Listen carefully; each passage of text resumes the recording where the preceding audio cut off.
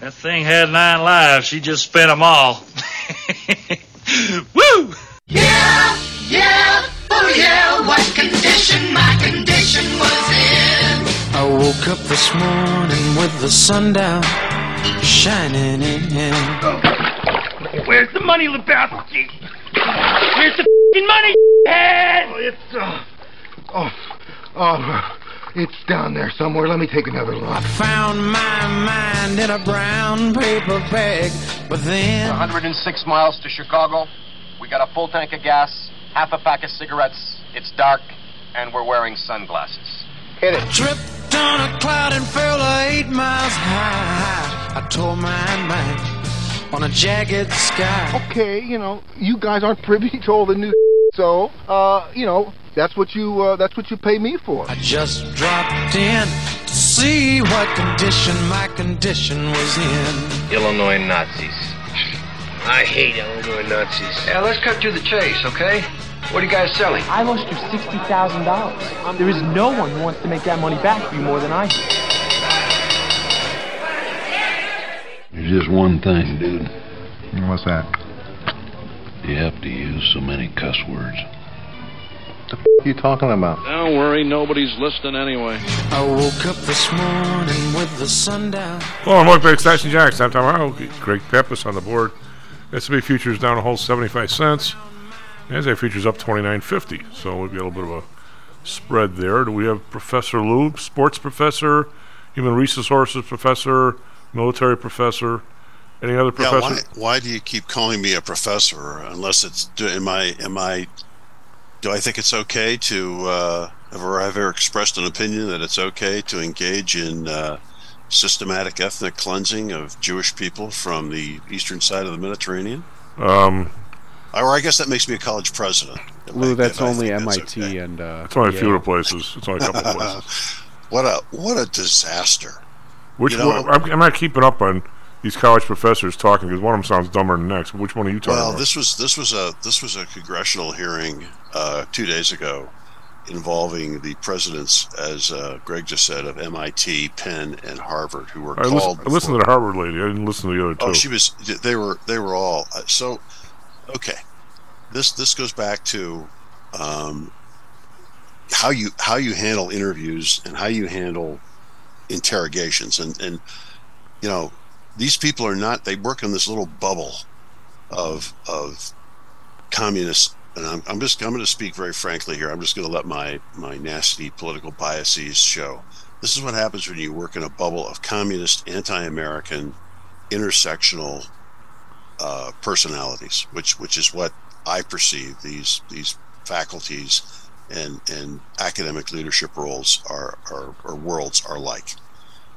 They're not used to having somebody ask them some tough questions, and they're not smart enough, and I can't believe they weren't better prepared, but they're not smart enough to deal with the inconsistencies and the clear discrimination that their universities engaged in over the last few years. So the three presidents are up there, and they're being talked to about anti-Semitism at the universities and these displays of anti-Semitism. And I'm one of these guys that believes that I'm not anti-Semitic or I'm not anti-Jewish. I'm anti-Zionist or I'm anti-Israeli. Or anti-Israel. I believe that is theoretically a position that someone could hold in their heads. It's the same as being pro-Palestinian, anti-Hamas. Well, no, sort of. It's not. What I'm saying is, it's theoretically possible to hold that position, but in the real world, it never holds up.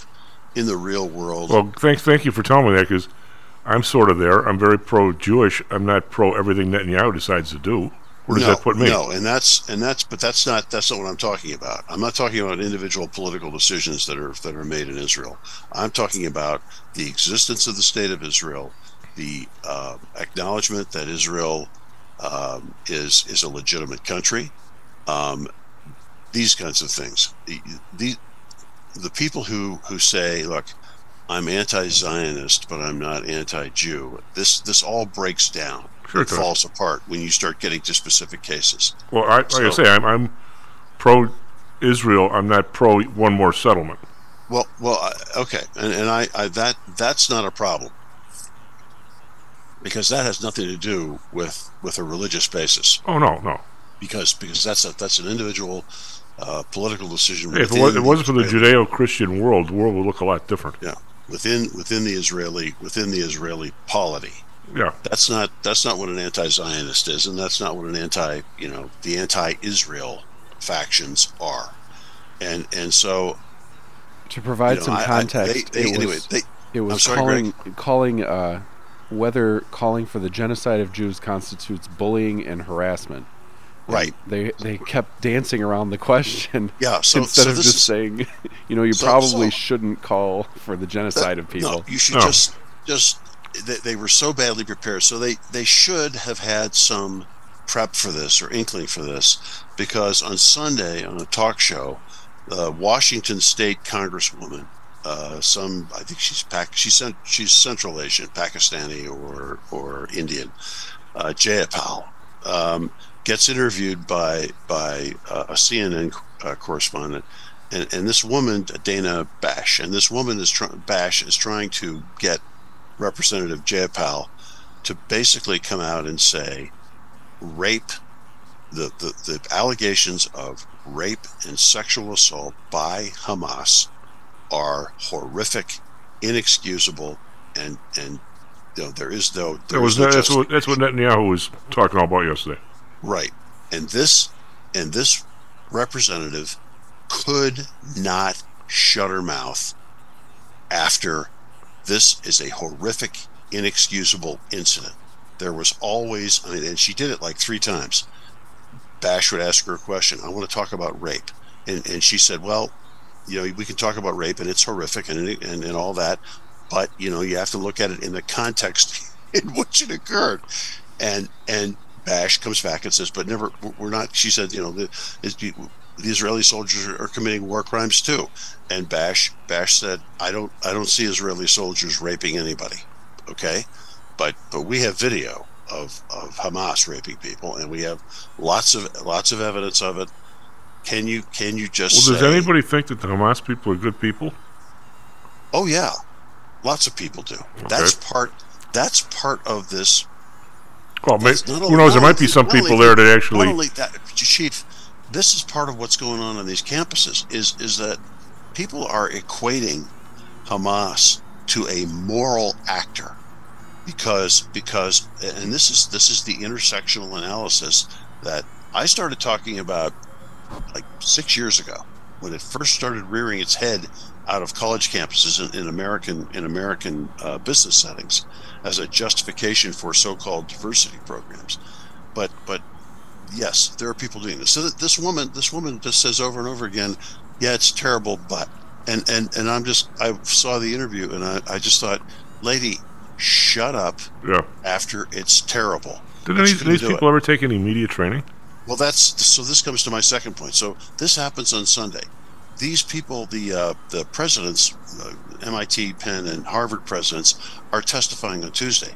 Surely, I thought, somebody's going to get to them and say, look, you cannot do this. And here are the double standards that you have tolerated. Because at these places, if, for example, you were to and Penn is famous for the infamous water buffalo case back in like the early 90s. If you were to get up and say, for example, that women, I don't know, some moderately politically incorrect statement about women, something like the reason that women's earnings are 3/4 of men's is because women don't work as hard as men, or something like that. You'd be canceled on the campus. There would be your classes would be canceled. Harvard basically forced out, although she ultimately resigned because the work environment was so unpleasant. Harvard forced out a female researcher who said, sex is binary, and women stand on their own as a separate sex, and this whole gender identity thing has got some questionable basis behind it. They forced her out. They forced out, or tried to force out, a professor because he had the temerity to sign an amicus brief at the U.S. Supreme Court that supported traditional marriage when the how can these places that are supposedly... Wait a minute. Let me finish this. The Grossinger case was being decided back in was it 2016. So they reached back like 7 years to try to fire this guy. So they do that. They have this incredible overreaction on these kinds of issues, but they allow people walking around basically saying, from the river to the sea, Palestine will be free, which is a Hamas slogan in support of its objective to basically eliminate Israel and the presence of any Jews on the eastern side of the Mediterranean. And people shouting to Jewish students, go back to Berlin, go back to Moscow. They tolerated all this stuff. They tolerated physical intimidation at Harvard. At the kid who was the senior editor or the editor of the Harvard Law Review was identified physically intimidating and threatening some Jewish kid walking across with a mob, obviously, some Jewish kid walking across the commons there in the Harvard yard. That they tolerate this stuff, but they won't tolerate even the most anodyne expression of, hey, or conservative thought, basically, or even moderate thought with respect to any of these other issues. And so these women, and it was all women, were totally unprepared to address. They don't. I don't think they think they a challenge by these congressmen. I don't think they think they can be challenged by anybody. Well, and that's what I mean. They operate in this little bubble where nobody says, 92%, something like that, of the faculty at these these three universities identify as either progressive or very progressive. Maybe 1% identify. Well, that's all they.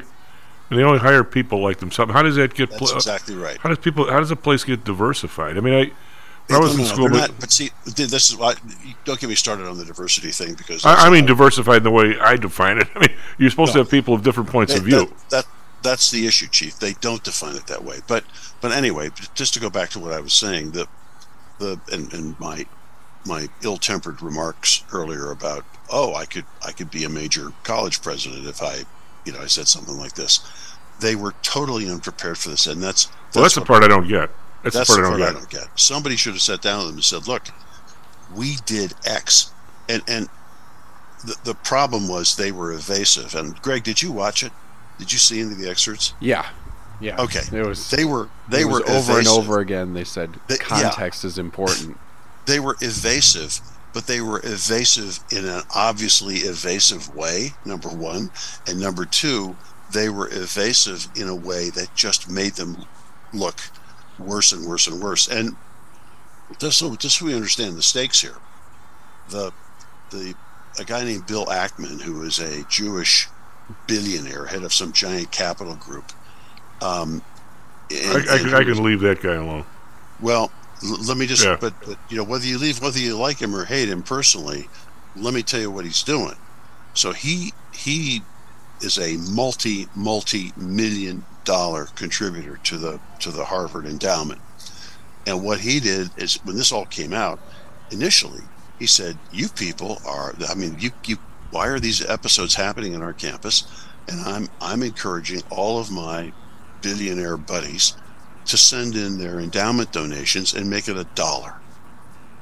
And then as when the Harvard people proved to be a little bit tone deaf on that, he said, I want the president to resign. Her name is Gay, I think, which is interesting. But I want President Gay to resign, and we're not going to fix this until she does. And then he writes her 2 letters. The first one is an open letter. He ultimately publishes it, saying what's going on in your campus. The second one, which came out 4 or 5 days ago, was also an open letter, basically because she did not respond to the first one. And I'm, one of the things that you ought to be smart enough to do when you're the president of a university and you've got some guy who's not only contributing $50 million to your endowment, but who's leading the charge of a bunch of other people who are going to be contributing multi-million dollars to the endowment.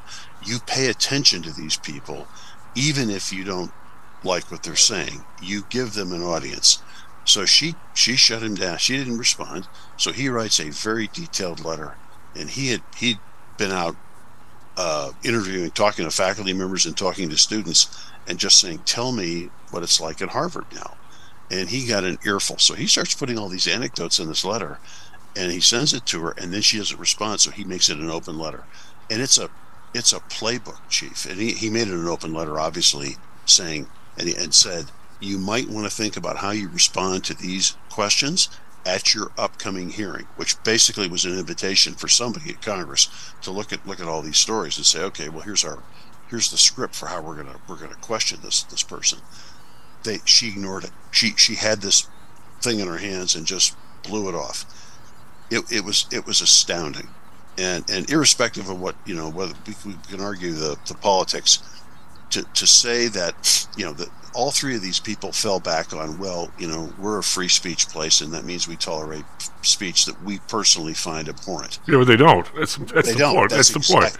That's the point, and that's what Elise Stefanik and a couple of the other congressional reps did. Well, then that was one of them, and then they got to something that you, Chief, would love.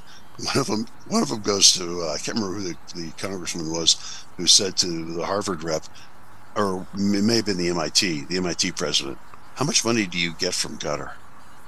And she said, I'm not real sure. And the congressman goes, isn't it true that you get $531 million from the government of gutter? Why would they give Harvard money? And is that a serious question? I mean, to that extent. I mean, do they send kids? Is that a serious question? Yeah, I mean, honestly, that stuns me. Mr. I buy, you can buy anybody and anything. I get it. But what am I? I'm saying if Greg, tomorrow, hold on. Greg, right? It's a lot. I get it. Okay, without disparaging my lack of knowledge, which I'll do that to myself. No, but I'm saying I can't imagine. See, Lou, the thing is, you're taking me down. Stop. You're taking me down a mental road that there's a lot of times that even though I'm pretty smart in some areas, I can't imagine if you dropped $4 billion on my doorstep tomorrow, I would have my own charities and I would do something. There's a lot of stuff I want to do. The thought of giving Harvard $500 million never crossed my mind. Why would I? Just hold that thought, okay? So she goes, I don't really know what the number is, and he goes, somebody gives you $531 million. She goes, well, I don't know if that's the number here. And he holds up a piece of paper and he goes, these are your federal filings. You're required to disclose this under federal law. We've thrown people in jail from Harvard and a couple of other places, prosecuted them criminally for fudging these numbers from China. This is your federal filing. So I'm going to assume that unless you're telling me this is a false document and your people have made a false official statement, I'm going to assume that this number is correct. Now, as the good attorney you are, if I was in that spot and somebody would say, you received $1,475,000, blah, blah, blah. Exactly but I would say, because I don't know the exact number, I'm okay in saying I do not recall. Well, but even that's not credible. I know that. I'm saying, but people do that all the time. Because the answer should have been, that sounds close. I don't know the exact number, but I think it's yes. But that's what I would. No, my point. So why? I ask again. So let's go back. But does Qatar give them? Did they give them 100 students a year, or what do they do? Because all right. So now you get that huge amount of money from gutter, and you look around and say, you know what? I think it's time we establish a pro-Islam Islamic Studies department. All right. So it's not. They must have kids there. They must have. That's another reason that you put that money in there. You get a lot of very pro. Now that at least I can justify from, again, an intellectual and academic. All right, I want to ask a procedural question because that's just what I do economically. a bunch of people, from what I understand, a real bunch of people, traditionally have gone from China to the University of Illinois, to the point where it's difficult to get in some of the majors. I've heard. Again, this is not gospel. So if China sends 400 people to the University of Illinois, make it 1,000, just be goofy, and it's 100,000 a year, which it isn't, does somebody send one check, or does each individual person act like they're paying their own tuition? In other words, how do they do that? When you say the money, I don't know, but that's not what Gutter is doing. That's not what they're doing. Okay. What Gutter is doing is making a donation to the university. Now, we don't know what strings those donations come with, but let me tell you what the result is. You suddenly have a Center for Islamic Studies that is very pro-Islamic, very pro-Palestinian, very anti-Jewish. That gets established on the campus, and nobody in the administration says boo. You suddenly find that you've got a lot more Arab students on the campus who are also anti-Israel, anti-Jew, anti-American. Well, there's got to be a lot of Jewish money that's going to Harvard too over the years. Yeah, well, and that's what Bill Ackman. That was a given, Chief. They got so this is a real thing, and that's what I said. This is right up your alley. I shouldn't be explaining this to you. You should be explaining this to me. They gave these people, Ackman and his American Jewish billionaire buddies, were pumping a lot of money into that school because, and again, that opens a lot of doors for you and favors. But they didn't have kids there. They weren't getting that. They were pumping it into the school, much like the same reason I give money to the Air Force Academy. I believe in the mission. I believe in the importance of it, and I want that school to be a special place. I know a lot of people give Notre Dame money. I don't know of anybody who tried to make a anti-Catholic group in the place or something like that. But let me tell you that this is what was happening, and this is what has happened. So suddenly, Hamas conducts a monstrous attack against Israel, and Israel, as Hamas wanted, Israel responds. They come in, and then they're operating according to the laws of war, but it doesn't matter, because now on your campus you have a faculty department that has been raising hell for 10 years, basically polluting the environment. They've surrounded themselves with graduate students who are feeling the same way they are, and they've been working on a student body that has a significant number of sympathizers within it, and it's suddenly no longer safe to be wearing a yarmulke walking across the campus at Harvard Yard. That's crazy. You're going to get accosted by a mob who are going to scream in your face that you're engaged in genocide. That you had Jewish students hiding at Cooper University, a very well-established New York university, who were locked into a library by staff members who were afraid they were about to be attacked by a mob outside. I can't get over this. These are not isolated instances. We got to go to break, right? I've been hearing bits and pieces of this, and I don't know. Maybe I just thought it couldn't possibly be as bad as it appeared to be. But I didn't have to go with any of this. I mean, Notre Dame actually was, even though it was Catholic, was very diverse. I mean, Father Hesburgh, that's what he wanted to do. Well, Notre Dame, I think, is probably one of the few schools where it might be safe to hold a pro-life demonstration without. But it's nowhere near the same as when Hesburgh was alive. Remember when the year before me, people they struck for Vietnam. Yeah. And Hesburgh said, "Okay, you can strike and you can still graduate, but I better have a real serious paper here from every one of you, talking about the history of this war and why it's wrong and why we're making the wrong stuff. You better do some research and let me know. You don't just walk out there and drink."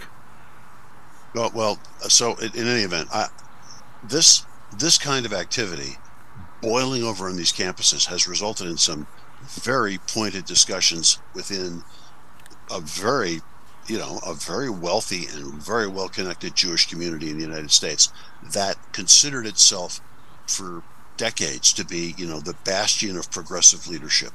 And I don't think it's going to cause these people to vote in another way, but it is certainly causing them to. Well, let's go to break and let's pick up on this because now you're bringing up all kinds of questions, which you do every week. Plus, I got a sports question for you too. We got to talk about. I want to talk about the Jaguars.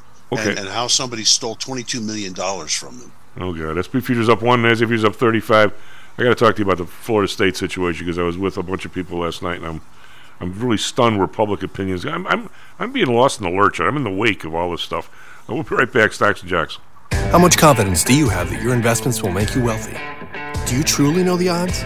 Welcome to Luckbox, the control freak's guide to life, money, and probability.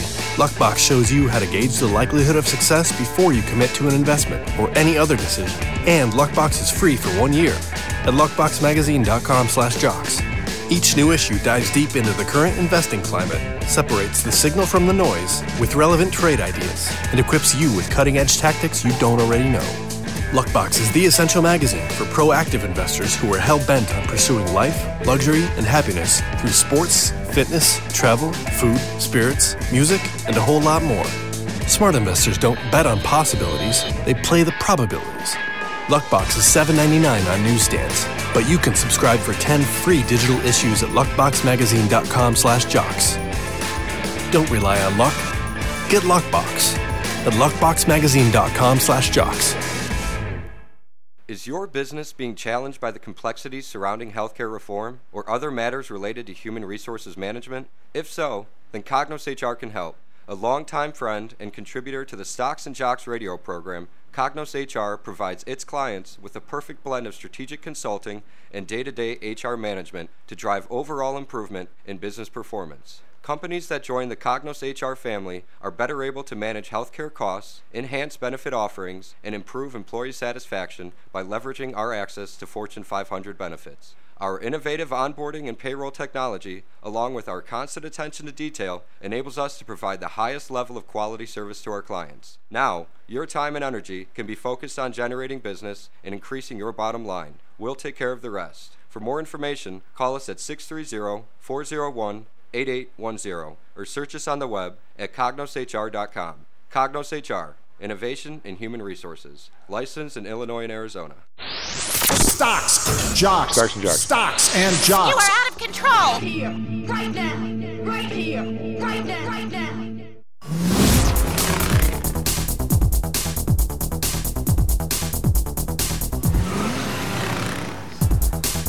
Hello, welcome back to Stocks and Jocks. I'm Tom Howie's Rick Pepis on the board. SP futures up a whole 50 cents. NASDAQ futures up 31. Rally has paused here. I don't know if it's a pause just gaining a little momentum or what it's doing here, but it seems like it's all of a sudden we've had 3 really inside days, maybe almost 4, but that's what we're doing. Over in Europe, we've got the same thing here. DAX down 27. They were up a bunch yesterday. FTSE up 1. Call that flat. CAC around down 4. So call that flat. So it's not well, it says here follow global trend lower, but it's not really lower. Asia, now these guys have been lower. Nikkei down 587. It's 1.6%. They're giving up almost all their gains of last week and this week, although they were at a high 2 days ago. So Hang Seng down 117, 16,345. That's not a high at all. They're still down. That's probably the low for the year. Shanghai down $2. Doesn't seem like much, but they're 29.66. They're below 3,000, which they haven't been in a real long time. Yesterday, the Dow was down 70, S&P's down 17, Nasdaq down 83. So down, but not huge. Just it's not a 0.5 on 0.4%. We've been up more than that the last couple of weeks. 10-year up 3 basis points, 4.15. The Bund down 2 basis points, 2.19. Japan up 10 basis points to 0.75. That's a big move for those guys. Oil is up 43 cents, 69.81, under $70. For all the people calling for $100, $120 oil, be interesting to see if how people rearrange their portfolios for next year, which is a lot of what we're doing this last couple of weeks. Brent up 50 cents. I'm not saying we're buying oil. I'm just saying we're rearranging portfolios. Brent up 50 cents, 74.83. Natural gas down 6 cents, 2.50. We've got gold is up 20 cents. Gold rises on weaker dollar. It's up 20 cents. 2048 is kind of stuck in the middle here of 2050. Tried to get over 2100. Got slapped back down. Silver down a penny, 24.21. Copper up 2 cents, 3.75. We got along some copper thinking it was going to go up. It hasn't yet. I'm hoping the word there is yet. Crypto down 742, but still 43,200. is to keep going about ETF. ETF is more people can borrow money to buy it, the better it is. Is it worth anything? It's the American way. American way. The U.S. dollar, I'm going to say unchanged against both. So there you go. Greg, what do you have for us, Trevi, weather, sports? Morning, everyone. 6:36 here in Chicago. 37 degrees right now. 51 today, mostly sunny. Phoenix 53 right now. 75 today, mostly sunny there also. Traffic inbound Kennedy from Montrose is 18 minutes. Inbound Edens Lake Cook 39 minutes. From Wolf to the interchange is 23 minutes. Dan Ryan from 95th to the interchange 18 minutes, and the Stevenson from I-294 to the Ryan is 24 minutes. NBA, we got the Bulls beating the Hornets at home. And the NFL, the Bears quarterback, Justin Fields, said he will not stress about circumstances that are out of his control, referring to the number one pick potentially landing in Chicago. He said, life isn't fair. I'm just focused on what I can control, and the rest is in God's hands. If they draft that guy from USC, they're out of their minds. It's in God's hands. Yes. God is in McCaskey? Also, uh-oh. Yeah. Yeah, you'd hope that he's a benevolent God, but sometimes not so much. Sometimes winning just doesn't happen. Anyways, tonight, Thursday, is the Patriots at Steelers, and the Steelers are favored by 6. The Patriots pretty bad. Over-under is like 30.5. So I got Chief. Back to you. That's got to be the lowest over-under in history. It's like a Big Ten football game. Yeah, no kidding. So Lou, I don't follow this stuff as much as probably I should, but I'm still stunned by the COVID study that Boeing and these airlines essentially paid Harvard to do the study on the air inside of the planes, and they came up with the conclusion that because of the ventilation systems, the air is cleaner inside of a plane than it is outside. When I read that, I'm thinking, did they expect me to be that stupid? Yet they get paid enough for the study, obviously. I thought I thought the study actually said that you were safer from COVID. Not that the air was necessarily better, but that you were safer from COVID. Well, I'm saying, how could you possibly be safer from COVID in a room with 250 other people than being outside? Well, first of all, nothing. Let me just start by saying, and as you know, I have some expertise on this stuff too, because I litigated a bunch of these cases. Let me just say, first of all, that virtually nothing that was popularly published about that disease or its vaccine, at least in the mainstream press, initially was correct. So I don't know the nature of the study. I'll play devil's advocate. It's theoretically possible for that to be true, in the sense that if you look at what they were filtering for and all that, theoretically it's like being an anti-Zionist but not being anti-Jewish. Theoretically, you could have that position. Theoretically, you could say, the filtration system we use, the HEPA filters we use, screen for viruses this size and would trap an aerosol spread molecule or virus of this size.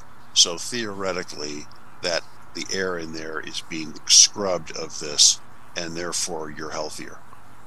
Chief, also what they said was you are somewhat outside when you're in a plane, because a lot of 50 or 60% of the air is actually coming in from outside. So that was... I don't think it's... but the interesting part to this, and again, this is me, not Mr... I would never be anywhere near as good as Greg at grabbing stuff from the internet, so how quick he grabbed that. There was an original study back in like the 20s, or maybe the teens, regarding tuberculosis and how far away you had to be from somebody. And Harvard did that study as well, and said that in normal situations, like outside, if you were 3 feet away from somebody, you were okay. But in a closed environment like a plane, you needed to be 6 feet away. So now they get the same study from the other side and come back with the exact opposite conclusion. Well, I vaguely remember that line being put out by a bunch of the airline people, and I immediately dismissed it because it just seemed too convenient a finding, and because it to the extent that people were saying, well, it's just like being outside. The short answer to that is no, it's not like being outside, because if you're outside, you're in the presence of ultraviolet radiation, which kills everything. Number one, and number two, you're getting a vitamin D boost, which we know is a significant antiviral prophylactic. So, which is redundant. But in any event, I was aware of that, but because I went into some depth on COVID and especially on the vaccine and how all of the bureaucratic machinations going on around this stuff. Oh yeah. I have just a little more information. Well, let's not spin off on that. There's other stuff too important. Plus, I would have to tell you that when the city banned, like, you could walk along the lakefront, but you couldn't stop. I don't know if you knew that or not. So our girl Angelica, she liked to walk along the lakefront, so she's walking along. It was a beautiful sunrise. She was out there early, so she sits down on a park bench, watching the sunrise. A cop comes by and he goes, "You got to keep moving." I hope she was packing. Well, there's a cop. And the cop says, "You got to keep moving. That's like the rule." I'm going to say that he really wanted to see her walking away rather than was worried about COVID. I'm just going to guess that because very attractive lady. I'm thinking he just wanted to see her walking and not sitting. Do you think that's a fair assessment? I think that's at least as logical a reason as thinking that there was some danger that she was going to infect somebody. Yeah, she says there wasn't anybody within 100 yards of her. It was like 5 in the morning. I mean, think about how stupid. Think about how stupid it was. Yeah. That we were telling people you have to wear a mask, but you can take it off at dinner. Yeah. As if the viruses know that if you're eating, you're immune. Think about all the stupid ways. I could see why you're drinking because the alcohol probably kill it. Well, so I'm just kidding. And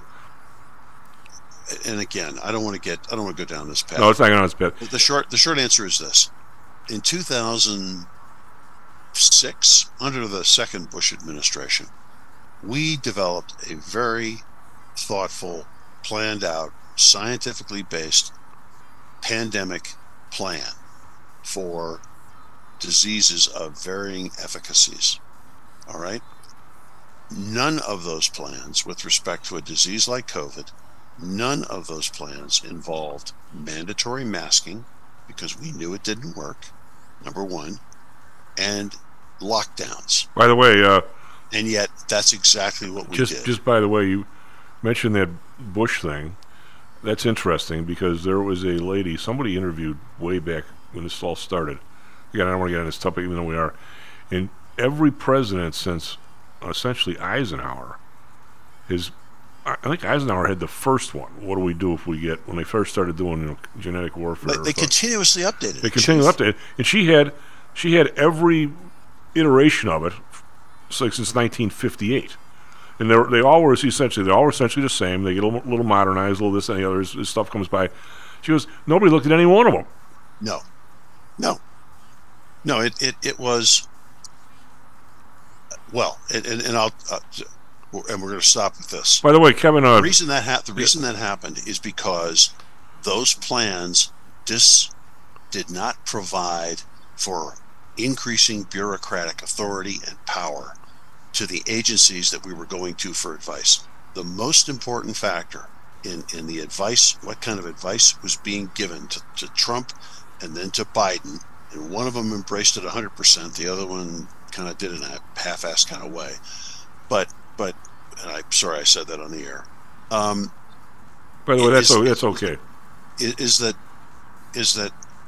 the minute Fauci and his people in NIH, Birx and the rest of them realized this was a way to increase our bureaucratic power and to get us on TV and all the other stuff, that's what they voted for, and that was the advice it went all the way down the chain. Everybody in every county, the health person in the county became the health people.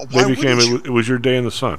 Yeah, and so they voted and advised this is what you got to do, and there were only a couple of people within the senior administration leadership who had the thought process to pull out the plan and go to the president and say they're not following this, and why aren't we following this? where's our cost benefit analysis on the stuff we're doing versus the stuff we could be doing? So anyway, this is, as far as I'm concerned, perfectly explainable. Last comment. Bureaucratic rice bowls. There was just happened to be a lady doctor in Homer Glen, right? I think it was Homer Glen. It's over by whatever, a little west of where Audrey is in Orlando. I think it's Homer Glen, and I think whatever county that is. If it's Will County, I'm not positive, but we're at her cousin's place having dinner, and this guy's got the neighbor has a kid in grammar school, a kid in middle school, and a kid in high school. They do the middle schools there. And he said, one of them is closed because there were like 2 kids in one class that had the COVID. So they sent everybody home. The other guys one school's going to school like a half a day. And the other school's doing at home 3 days a week and at school 2 days a week or something. He goes, this is the same lady making the same call. These buildings are within 4 blocks of each other. And by the way, all 3 of them are sitting in my living room. He goes, how stupid is this? Yep. Anyway, real quick, I don't want to go into this too much, but I had a discussion last night, of course, that I never win, regarding this football playoff. Well, let's just take a couple minutes, because I know you're, and I'm kind of stunned, like I was here, how much I didn't know about the MIT situation. I'm stunned by how people's mentality have changed to such a tremendous extent based on money that's not even theirs, and what the obligations are of people like in colleges and in playoff selection committees and things like that. And I you know what, it was more of a discussion. I didn't win it, but I'm appalled by where people's mentally have gone. I mean, these are 3 people that are seriously into sports. It's seriously into sports, and they, way more than me. I don't think they played as much as I used to, but they really into it. And they're saying Florida State had no business in there. They're not the best team. And the idea was that this committee, this selection committee, has one job and one job only, is to pick the best 4 teams to get the best ratings for ESPN and for people. Guys, you don't want to watch a crummy game. It's up to them to give you the best game. And I'm going. No, they're not. So yet you said 2 things there that were incompatible. They're here to pick the best team that will give you the best entertainment. Well, it's the same. Yeah, the same highest thing. Ratings. Yeah, that's okay. That's not.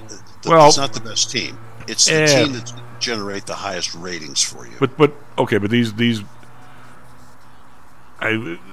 they're not. Their point being is, if you applied it to baseball, okay, and you want all these teams. Chief, the short answer is there was no way that the SEC. I get it. With its huge population demographic of over-hormoned young people with poor impulse control was going to be excluded from the playoff. I'm not that obtuse. I get that part, but I'm saying the justification is what that to me makes perfect sense. I mean, the buffoons that were doing the game between Georgia and Alabama. That's all I talked about. Not during the game, the halftime and afterward. That's all I talk about. I mean, I get that part, but I mean, there's people who actually think it doesn't matter whether you're 12-0 or whatever you are. If you're going to be underdogs, he goes, oh, next year it'll all be fine because there's going to be more teams in the playoff. No, it won't be fine. The subject will just change. But their point is, I said, so in other words, we all knew going in that the best teams are Georgia, Alabama, Ohio State, and Michigan, probably. Maybe Texas in there somewhere. But they would be, I mean, right now, tomorrow, Ohio State would be favored against Washington for sure, and Texas probably, right? And so would Georgia. And their point is, it doesn't matter. All the rest of the stuff getting there. Your job is to get somebody the best game and the biggest listenership, which you're right, can be 2 separate things. But for the gamblers of the world, it's getting more even, Lou. So I said, okay, in baseball, you got everybody in the playoffs. So if somebody loses a pitcher somewhere along the playoffs, even if they win their playoff round against a team that maybe they upset this other team and now they got 2 injuries, you're saying that there should be a World Series selection committee that looks at all the stuff, the injuries and everything else, and who's really better, and they should select the team, and the playoffs would just be just another like thing to judge them on.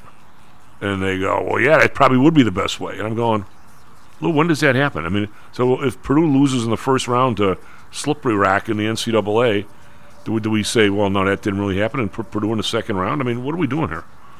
Well, okay, so let's start with the idea that whoever the selection committee is,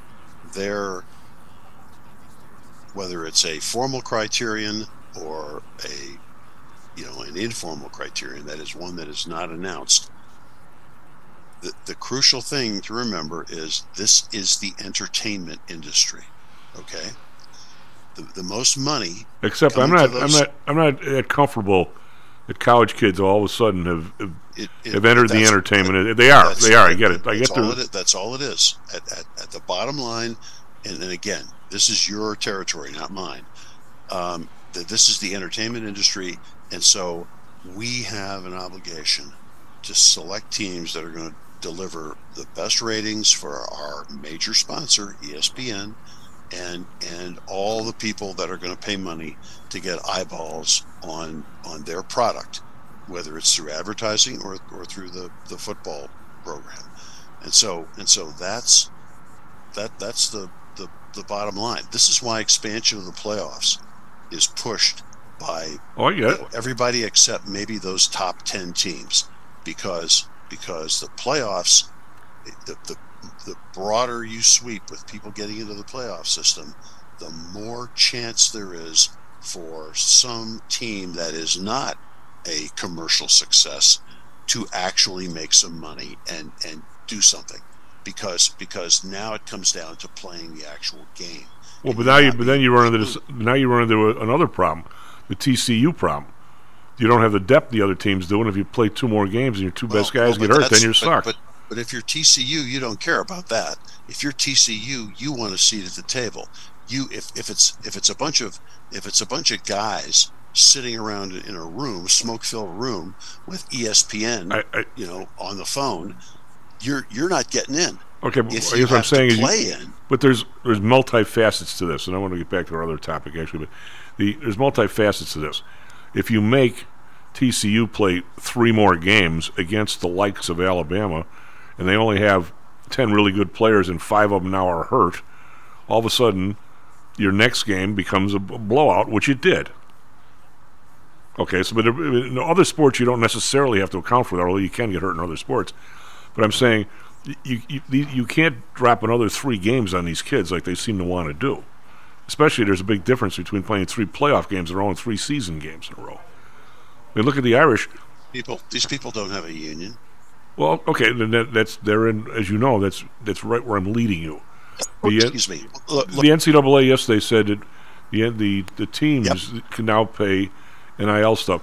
These kids are now employees in my mind, and they are rapidly moving in that direction. The head of Notre Dame, Father, whatever his name is, Jenkins. This will be a mistake, but that's right. Well, but Father Jenkins, I told you, but he's on record as saying we will never do that. And remember, I told you. What was it before? Was it before I moved to Denver? Probably when you used to actually show up. When I used to show up for the Stocks and Jocks World Headquarters Breakfast Buffet, which I miss every Thursday. We were talking about Northwestern, the trying to unionize, the football team trying to unionize, and I said this is the wrong model. We had a stupid opinion by a National Labor Relations Board Regional Council. It was just a little ignorant. It was embarrassing, but he was trying to make the statement that these kids could unionize and that they were effectively employees. And I said that is the wrong model, because these football coaches have way more control over these kids than an employer does. Way more control. Oh yeah, without a doubt. The model is not employer-employee. The model is parent-child. In loco parentis. That's the status that these coaches have with these kids. And if we look at it from that context, then that introduces some other things. But to look at these people as employees is going to open a Pandora's box of issues. I said that, I think, before I left. So that was like 2016, 2017. Yeah, and you have been right. And I know I will not win this argument, but anyway, I know I'm going to be right that at least half the schools are not going to buy into this. Oh, I agree. But the short answer is for me, not the short answer. The short question is Congress going to step in and do what? They don't know. You know how many people are in the portal? I looked last night. Kevin probably has a better number. I looked last night in the football portal. Hundreds. 1,277 as of last night. Yeah. I mean, half the Duke football team's leaving. Now, what percentage? Is Notre Dame going to get that quarterback from Duke? I don't know. They're probably they just lost their two receivers. So that might. Can somebody in the portal play in the bowl game? Yes, I believe they can.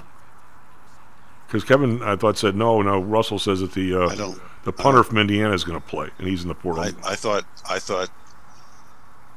they could. I thought it was up to the school, but I think it's up to the school too. But most people, the minute they're in there, you're gone. In any event, how many? What percentage of these kids do you think are going to blow a scholarship? 90. Oh, I don't think 90. I'll bet it's no. I mean, but again, I think this model is a mistaken model. But in the context that we're speaking about why Florida State is not in there, it makes perfect sense. It's all being driven by money. I get. But I'm saying to what extent do you go down that road? Do you say? Well, okay, so let's look at this. If you're Florida State, you're screaming, right? What you're screaming about, and the fix for your screaming is very straightforward. It's I want a 64-team super conference with 4 16-team conferences, sub-conferences that play off against each other and then play off ultimately all the way through to a national championship, just like the NC2As. Except that the bigger you bring it out, you just become the winner of a postseason tournament. Everybody who thinks that every year the winner of the NCAA tournament is the best team is out of their mind. Probably happens 1 out of 5 years. But it doesn't. That doesn't matter. Right. But you have the tournament, so you play them. And if I'm Florida State, I want that. You know why? Because that gives me some control, as opposed to 4 guys in a smoke-filled room with ESPN on. But if you take this model that says, okay, somebody slippery rock beat Purdue, even though Purdue's better, and oh, by the way, in the last minute or two, their 2 best players tore their knees up, they have the right to put Purdue back in. And that's what they're saying in football. That an injury makes a difference. And that's again, if you're in a true playoff system, you don't have to worry about that. If you win your 16. By the way, your QB at Duke was on campus at Notre Dame yesterday. Okay, yeah, I understood that was going to happen. He's pretty good. All right, so we got a dash here and say, but regarding the portal, because we always have more stuff to talk about than we can do in an hour. But if I put my name in the portal and it's 2 weeks before finals, can they kick me out today, or do I have to finish the semester, or did I just null and void my scholarship as of what day? I don't think they can terminate the scholarship until you actually leave or are fired. But I don't think that they're required to let you back in. I mean, because Kevin said last year when the quarterback that left Notre Dame and ended up going to Alabama, that the coach said if he wasn't successful in the portal, he would welcome him back. But I think that was a one-off. I think they're gone once they're in, and you don't have to take them back. I assume you at least give them the rest of the semester and let them take their finals. I would guess they would do that, but I don't know. That's what I'm asking. Well, I don't know either. I haven't kept up on all the nuances of this. I'm much more interested in the NIL stuff and then what happens at the NFL. And so I'm going to point our listeners to a story that Jaguars had an employee who stole $22 million plus from the football club. How do you do that? He had access to something called the club's virtual credit cards. He bought a condominium, 2 cars, and rented. But somebody had to pay the credit cards. Chief, don't ask me. I don't know how you lose track of $22 million. I think you're making if you lose track of $22 million, I'm thinking you got too much money. Well, it's incredible, but it's a story. The guy was criminally indicted, and the Jaguars are just saying, look, we're cooperating with the FBI, blah blah blah. But think about the crappy financial controls that must have been in place at that place. Do they at least get the jet? I have no idea. No, he was a fractional ownership. Oh, fractional owner. So maybe they got an aileron or something maybe. God, but their football team's doing better though, right? Oh yeah, they were the first. Well, their quarterback got wrecked, but I mean, they're doing better in the sense that they're in line, I think, for the number 1 or number 2 draft. Well, who was the team who was on Monday night for the first time? Was that I thought that was Jacksonville. No, it was who was on Monday night that they actually won? They beat they lost, but they were 8-3. They were 8-3. Yeah, they had not been on in how long? Anyway, like a while. Yeah, anyway. All right, Lou, take care of yourself. SP Futures. By the way, you guys getting any snow, or is it just all rain up north? 7 inches tomorrow. You're not. Are you part? Since when does a storm become an atmospheric river? Every storm now is an atmospheric river. No, but this is the latest. This is the latest weatherman ploy. I see that Dan's not on yet. This is the latest weatherman ploy to get clicks and get people to watch. There's an atmospheric river coming, so everybody goes, "Oh my God, I have to tune in on the weather and look at." I hope I don't get washed downstream. Look at the weather women in their form-fitting dresses. Oh, they got some good ones here in Chicago. I first saw in Chicago, by the way. Oh God, yeah. There's no more PJ Hoff. There's no more Harry Volk. We don't want any of those guys. No. Once Skilling retires, he's replaced by some good-looking girl. And he's retiring, I think, at the end of the year. Hey, SP Futures up 4, NASDAQ Futures up 40. Come back. We have a special appearance by Kenny Polcari on a Thursday. Tell Kenny I said hello. I will. Confused about investing these days? I suspect you are not alone. Investing was never easy, although at times it may have seemed so. I think one reason behind the current concern, although maybe not explained as such, is how the fluctuation in the American dollar and the associated politics is affecting your investments and your wealth. It may not be enough to make some money in your investments. You may need now to make enough to exceed the amount that your leadership is depreciating the value of the dollars you've worked your whole life to accumulate. That same leadership has seen fit to maneuver risk-free interest rates to near zero. Providing positive risk-averse returns in a zero-interest and declining real wealth environment is by far the toughest assignment I've ever had in my years as a money manager. I'm sure that a lot of you have heard that one way to possibly deal with this problem is to invest in so-called hard currencies like silver and gold. The idea being that they will retain their relative value in the face of devaluation of paper currencies like the dollar. To be honest, I have never been a gold bug. I've always had faith that having enough dollars and a good investment strategy was good enough. Now I'm not so sure. But I do know that if I did invest in gold or silver, I'd want to do it in the same manner as we do with PTI for investments in the market, with defined risk. If you feel the need to invest in gold or silver, we can do it using the same strategies that we use for our protected index program. No matter what you invest in, we feel that you need to know and control your risk. Find us at ptisecurities.com. That's ptisecurities.com.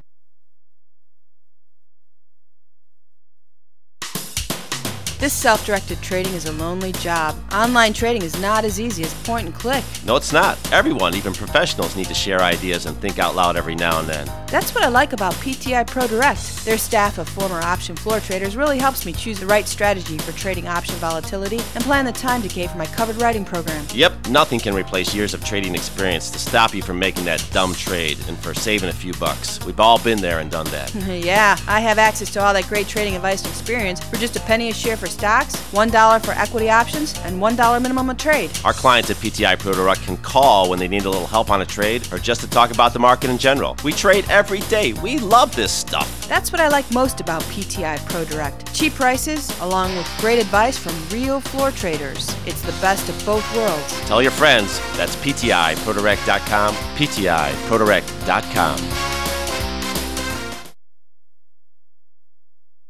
Are you one of the millions of people who suffer with pain? Do you wake up in the morning with stiffness in the lower back or neck? Why are you using medication to cover up the symptoms without treating the actual cause? Painkillers, muscle relaxants, and anti-inflammatories are not the answer. At ChiroMed, physicians are trained to detect the cause of your symptoms and to correct the underlying problem. If you're ready to listen to common sense and do what it takes to make changes in your body that can affect your health for the rest of your life, give ChiroMed a call and set up a complimentary consultation. They are located in Orland Park and can be reached at 708-403-2727. 20,000 patients over 22 years have been treated at ChiroMed, and over 90% of them have had positive results without medication or expensive surgery. Isn't it time you did something good for your body too? Give ChiroMed a call, 708-403-2727. That's 708-403-2727. Let's get you pain-free and living again. Our high school guidance counselor used to ask us what you would do if you had $1 million. Didn't have to work. And then invariably, whatever you'd say, that was supposed to be your career. So if you wanted to fix old cars, then you're supposed to be an auto mechanic. So what did you say? I never had an answer. I guess that's why I'm working at Initech. No, you're working at Initech because that question is bullshit to begin with. If everyone listened to her, there'd be no janitors because no one would clean up if they had $1 million. Stocks, jocks, Stocks and jocks. Stocks and jocks. You are out of control. Here, right now, right here, right now, right now.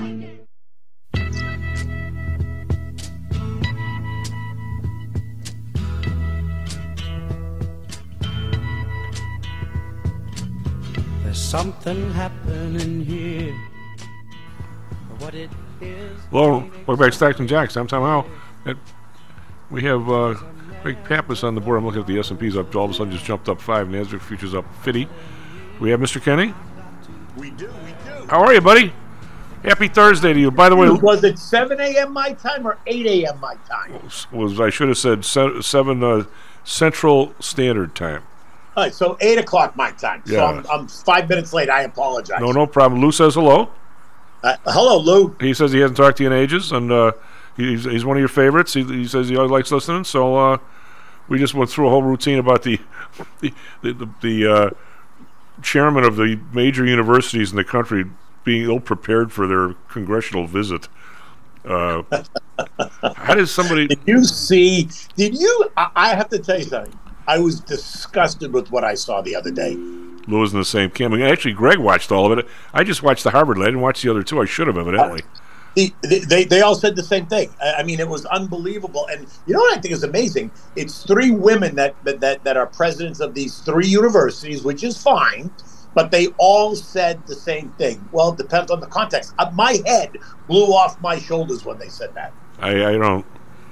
It's unbelievable to me. I think they're... and Elise Stefanik was right. She said, you all deserve to get fired immediately right now for being unable to answer that question with nothing other than yes. It's I don't the degree of oh boy, I'm going to really walk off the plank here. It used to be, that the self-pontificating males had this degree of entitlement and you couldn't touch them. Right. It seems to have shifted somewhat. These ladies have a real degree of entitlement that they're untouchable. Boy, I never felt that about myself in any job. Well, I wonder. Look, I still think there's some fallout to come from this because I think people are disgusted, and so I'm not necessarily sure that it's over. And these other colleges that should be forced to come, whether it's Cornell, whether it's NYU, whatever, they should also be, Yale. They should all be forced to come to the table. And talk about what their policy is. Yeah, I would. I grew up at Notre Dame. There was a Ted Hesburgh. But Ted Hesburgh was a very unusual human being. It wasn't just because he was a priest. The guy was all over the world helping people on everything, and he one of these 20-hour-a-day guys. He would have said, okay, you got different points of view, and here's what you do. We're going to debate them. We're going to write them up. We're going to talk about them. We're not going to go yelling at people in the middle of the campus. That's off the chart. We're not doing that. Yeah. I mean, you can't. There's ways. There are a lot of things. I mean, and if you're involved in this situation, one side or the other, I liken it to a way worse episode of The Irish and the British. Everybody had an uncle or somebody that got whacked or wounded or something in this hatred over a couple of centuries. But someday you just got to say, stop it. Here's where we disagree. Here's where this abusing people on campus is not solving anything for anybody, is it? Not at all. Not at all. And the fact that I think it was the woman from Penn when she said, the words themselves are not harassment. But if it turns into conduct, then it's harassment. So Lisa Stefanik said, okay, so you mean somebody has to die before it violates your rules of conduct? Yeah, if somebody walked up to her and called her a name, she would immediately think it differently. Of course. Yeah. 1,000%. Yeah, immediately. 1,000%. And then the woman from Harvard, who's a very educated woman. She's a black woman from Harvard, Dr. Gay. I think she's a doctor anyway. Dr. Gay, whatever. But she wouldn't answer it either. She kept putting it, well, you have to understand the context. The context is bullshit. Oh, sure it is. When you call for the elimination of anybody, it's not the context. It's bullshit. Yeah. It's harassment. It's wrong. It needs to be dealt with immediately. But don't even get me started because my head is just flying off my shoulders. Yeah, I don't understand how individual people can think this way. And that's exactly my point. The fact that these three women stood there. I mean the students. We're talking about we're supposed to be the brightest and the best. I would never do that to somebody. No. But you know what I think is even more amazing is that these students clearly don't understand history. They clearly must not. And they don't want to understand the truth of what just happened on October 7th in terms of the murders and the killings and the rapes in front of the parents, in front of the children. It's horrendous what they did. And yet, this is not an anti-Palestinian thing. No one's against the Palestinian people. It's an anti-terrorist thing. Right. And the fact that the terrorists are not allowing the people to leave because they use them as human shields. And then they tell the world, oh, wow, look what Israel did. Look how bad they are. You know what? That's bullshit. I would. What do you make of one of the reasons why I was happy you decided to come on today? What do you make of all the two guys, the guy at Columbia and the guy at NYU, digging up all this insider trading going on in Israel the last couple of days before the invasion? No, I just saw that headline yesterday afternoon about how on the day before, on the 6th, there was all kinds of options activity and investing activity ahead of the event. Very much like there was prior to 9/11, right? Yeah. All that activity that had taken place in the airline stock on the day before, right? Or the Friday before, the Tuesday, the Monday, whatever the day was before. But it's very interesting. I want to see more. I want to see more of that data, right? Yeah, I was on yesterday. We had, I think it was Kevin or whatever, and I said, if either, and I don't know which, either the Israeli group who monitors somewhat their markets is all over this, just not told anybody yet, and is preparing whatever they use over there, indictments or whatever, or they're searching for the people. Either that, God bless it. If they missed it, Kenny, just like our people here missed it, why do we have these people? Why are we paying them? It's beyond me. It's beyond me. But I actually want to, like you, I want to see that data. I want to see more about that story. And then I think something absolutely has to be done because they take advantage of the capital markets with this inside knowledge that they're going to create this disaster, which is exactly what they did both on 9/11 and on October 7th. Right. And they profited. Well, and then you get the whatever the chatter you get from radio and TV. I'm not accusing you of this. Is because Kevin said something. Well, sometimes you can't find the money. I said, Kevin, you always can find. You know where that trade comes from. Nothing is simpler than finding out where a trade went to. For God's sake, I mean it's correct. And he says, well, maybe you can. I should ask my brother. He's our compliance guy. If all of a sudden some huge trade took place, I mean, it wouldn't be through.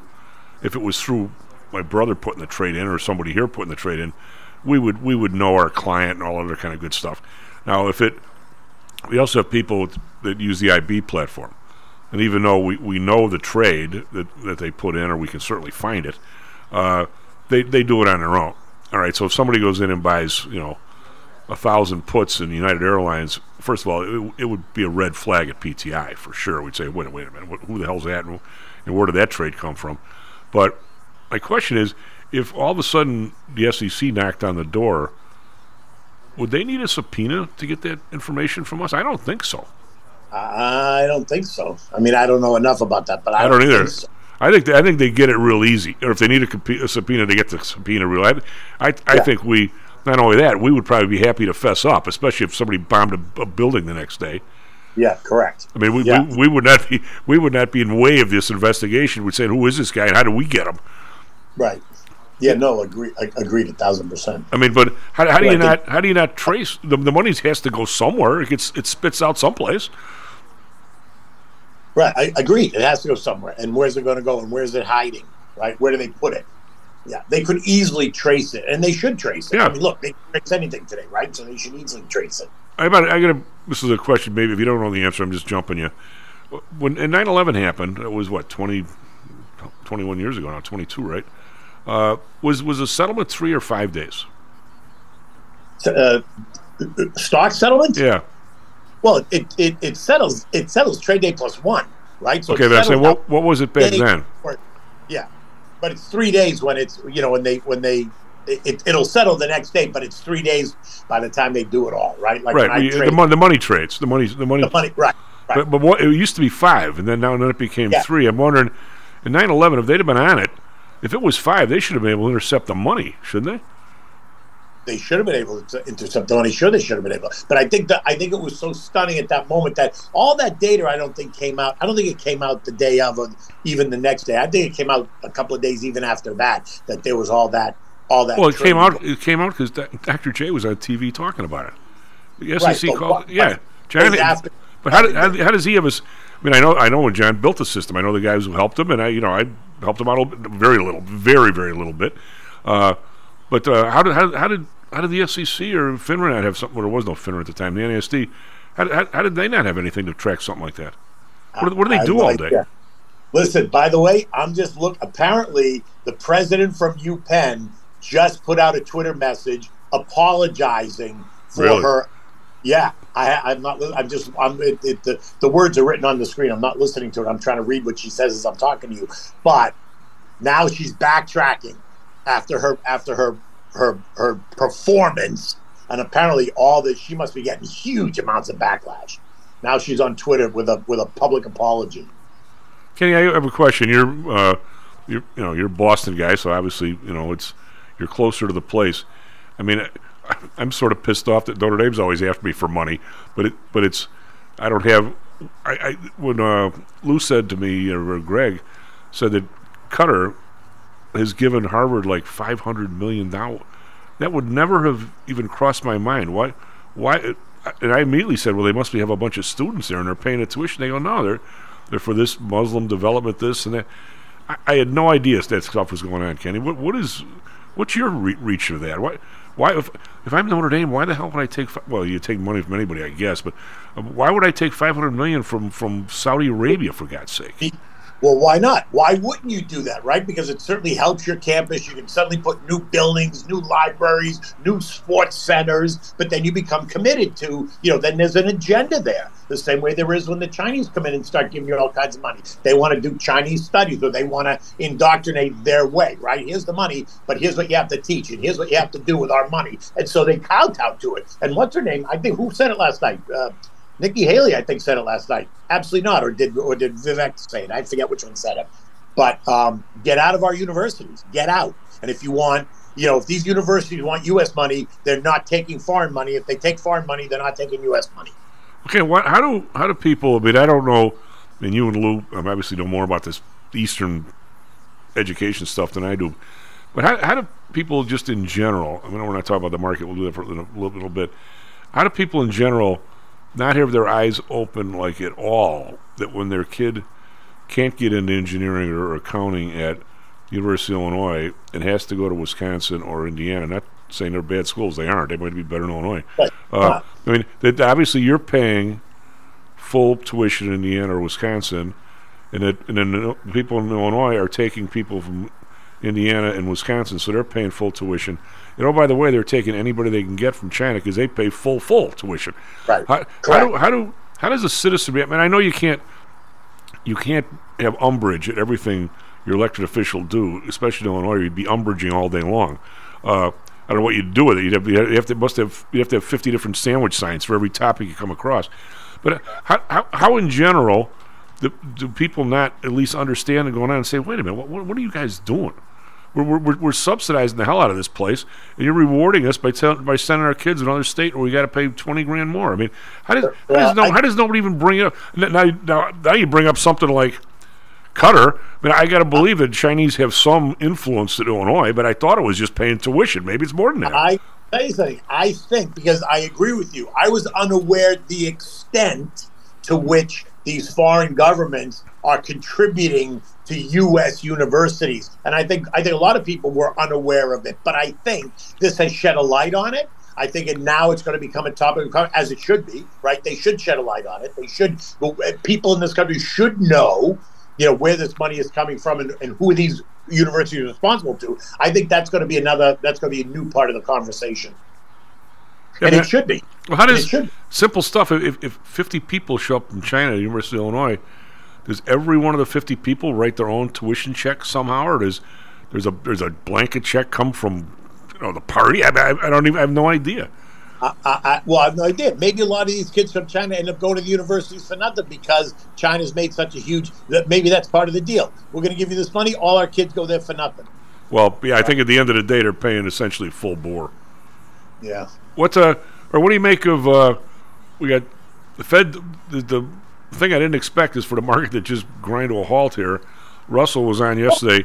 He's out of all of us, maybe I'm not going to say for you, but he's been to China and those kinds of places probably more than anybody. Did a lot of consulting work over there. He's incredibly worried about the dollar-denominated Chinese debt. He's convinced some people here, up their eyeballs in it. We just don't know who, and he's very worried about it. The markets over there keep going down, yet the rest of the world seems oblivious. We certainly, we've paused for a few days here, but are we going to go right back to every year the Fed? I'm not. But this is just the pause. I actually think that I think you and I discussed it. It wasn't surprising that they took us right back to the highs. We hit some resistance. It feels like there's a fair amount of resistance. But now the story is starting to change. That economic slowdown that we've been talking about for months and months and months now appears to be here, right? We're starting to see it in the labor market. You're starting to see it in other places. You're starting to see it in the rising default. Credit card defaults, auto loan defaults. You saw Wells Fargo get out of the HELOC business now because they must be seeing or they must be anticipating a declining housing prices. And, HELOCs are all based on the equity in your home. Right. And so housing prices decline. They lose their equity. And so now they're out of the market. You're starting to see more layoffs coming now. But Wells Fargo they allocated $1 billion for severance because enough people are not retiring on a regular basis because the cost of living is so high that these people are working longer. And so now they're saying, okay, well, we can't have you, so you're out, but we have to allocate $1 billion. How does I don't see how anybody who has any kind of a regular job drops down to Social Security and says that's enough? Yeah, right. Well, they can't. Certainly not now. You know what I mean? Yeah. Did you? I don't know anyone who really can anyway, right? You can't live on Social Security, no. And maintain your quality. Well, if you live in a very low cost state and you have your house is paid for, and your car is paid for, you can drop in there for a bit. Yeah, probably. you could. You're absolutely right.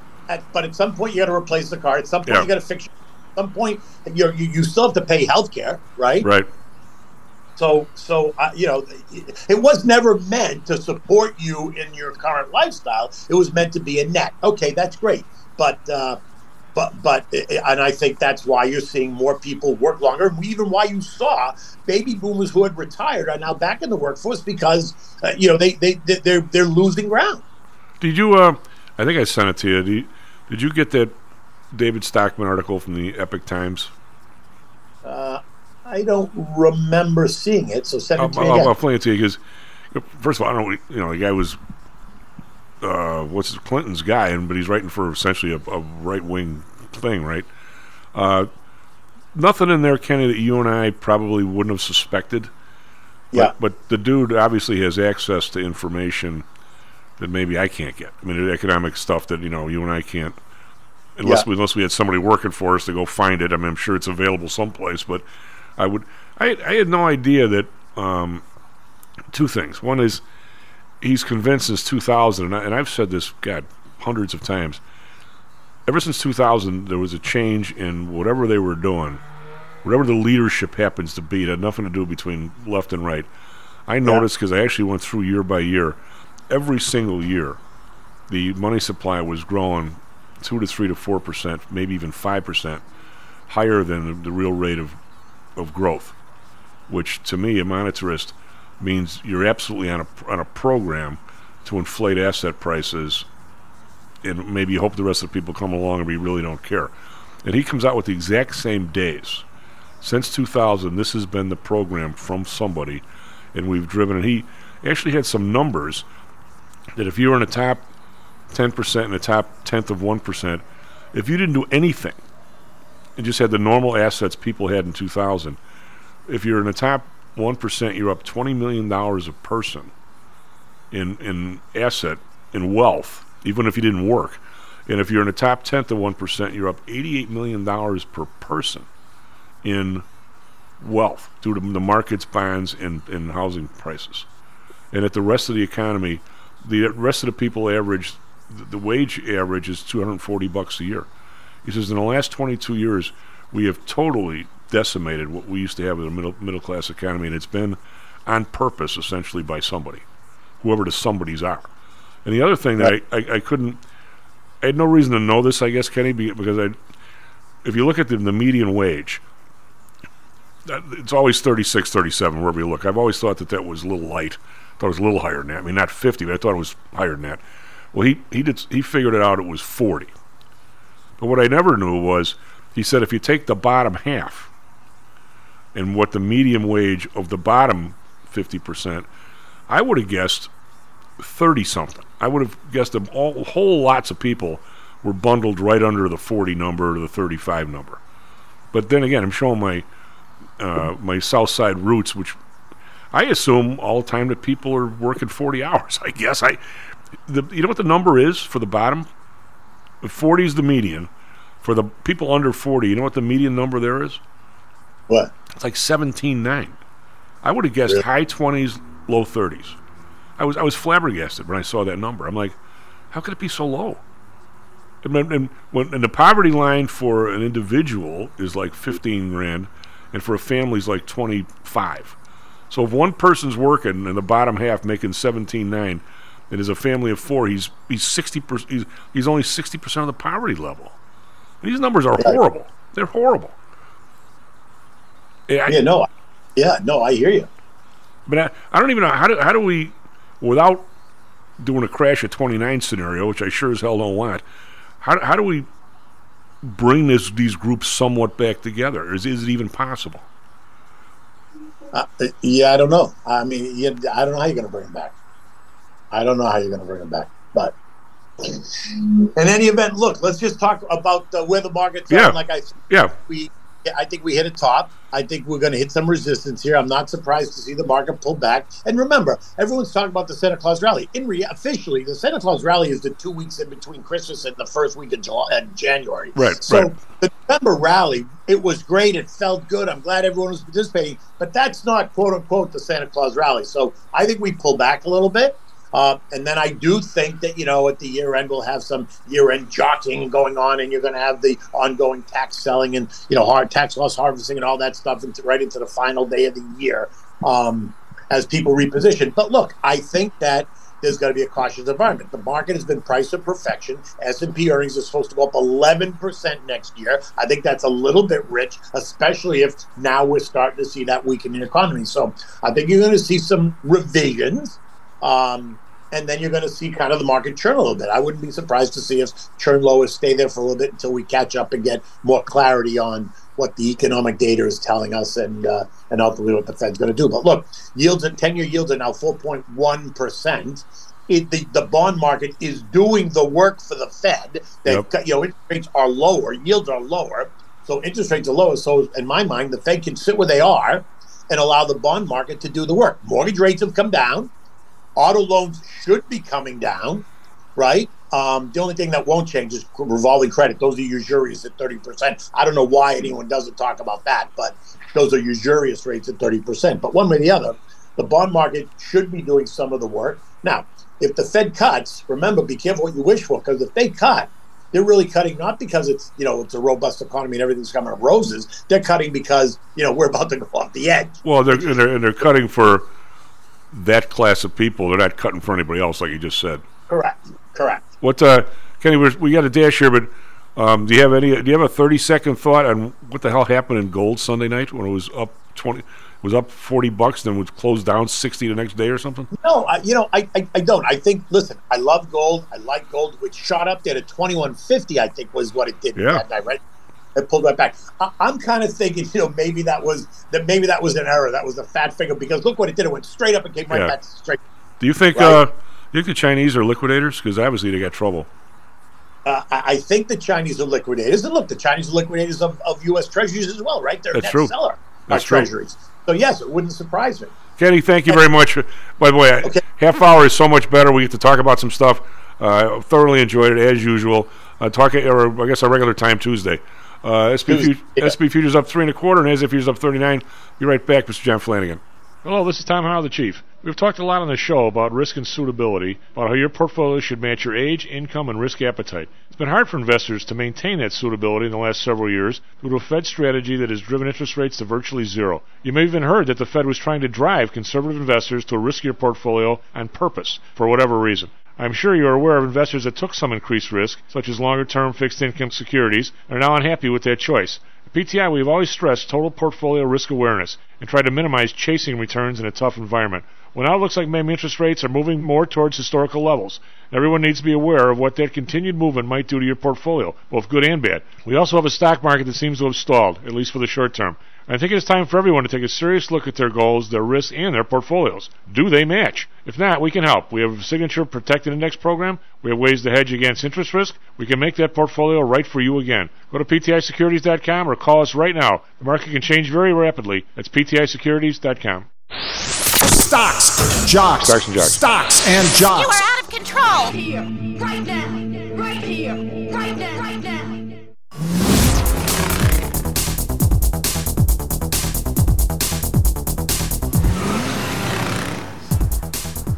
Hello, welcome back to Stocks and Jocks. I'm tomorrow. Greg Pappas on the board. SP Futures up 375. NASDAQ Futures up 45. Dow Futures down 36. I'm looking to see in the Dow. I got Nike down 214. Nothing else. We got Microsoft down $1.85. Everything else is muted, shall we say. Or in Europe, these guys were very muted before. No, not so much now. We're down a little bit. DAX down 31.2%. FTSE down 3. Call that flat. CAC around down 15.2%. So they're a little lower than they were an hour ago. Nikkei down 587. That's 1.8%. Ouch. But they're coming off a pretty decent high. Hang Seng, however, they're down again. 117. 16,345, so that's real low for those guys. Shanghai again, down only 273, but can't get back over 3,000, 2966. Chinese stocks are getting smacked. No other way of putting it. Yesterday, the Dow was down 70, S&P down 17, NASDAQ down 83. Bonds up 6 basis points to 4.18. We got the Bund unchanged, 2.21. Japan up 10 basis points. That's a big move, 0.75. We've got oil up 70 cents, just crept over $70 at 70.08. Brent up 80 cents, 75.10. Natural gas down 3 cents, 253. We've got gold right back in the middle, 2050 up 220. Silver up 2 cents, 24.25. Copper up 3 cents, 376. Crypto, Bitcoin's down 670 to 43,273. So still really high. And the U.S. dollar, which is totally unchanged the last time we talked, it's actually down a hair. I'd say almost nothing. So the euro's at 107.7 and the British pound's at 125.7. What do you got for us, traffic, weather, sports? Morning, everyone. It is 7:34 here in Chicago. 37 degrees right now. 51 today, mostly sunny. Phoenix, 53 degrees right now. 75 today, mostly sunny also. Traffic inbound Kennedy from Montrose, 45 minutes. Edens from Lake Cook is 82 minutes.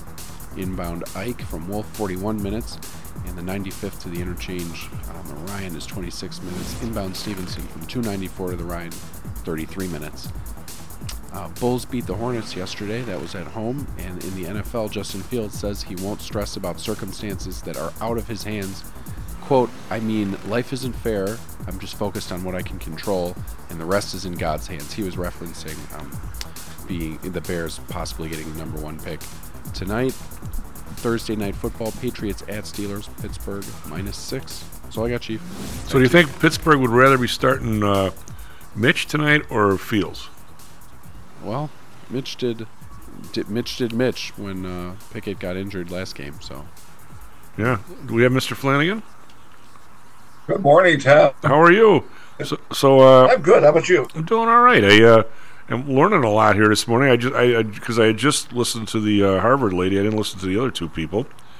I can't believe when I ran for the board of the CBOE, right, the two of us that were running from the outside, the guys who were the Independent Floor Members Association that was backing us said, hey, you two idiots, you got to go get some media training in case somebody actually interviews you, knowing that as market makers you're not so media savvy, right?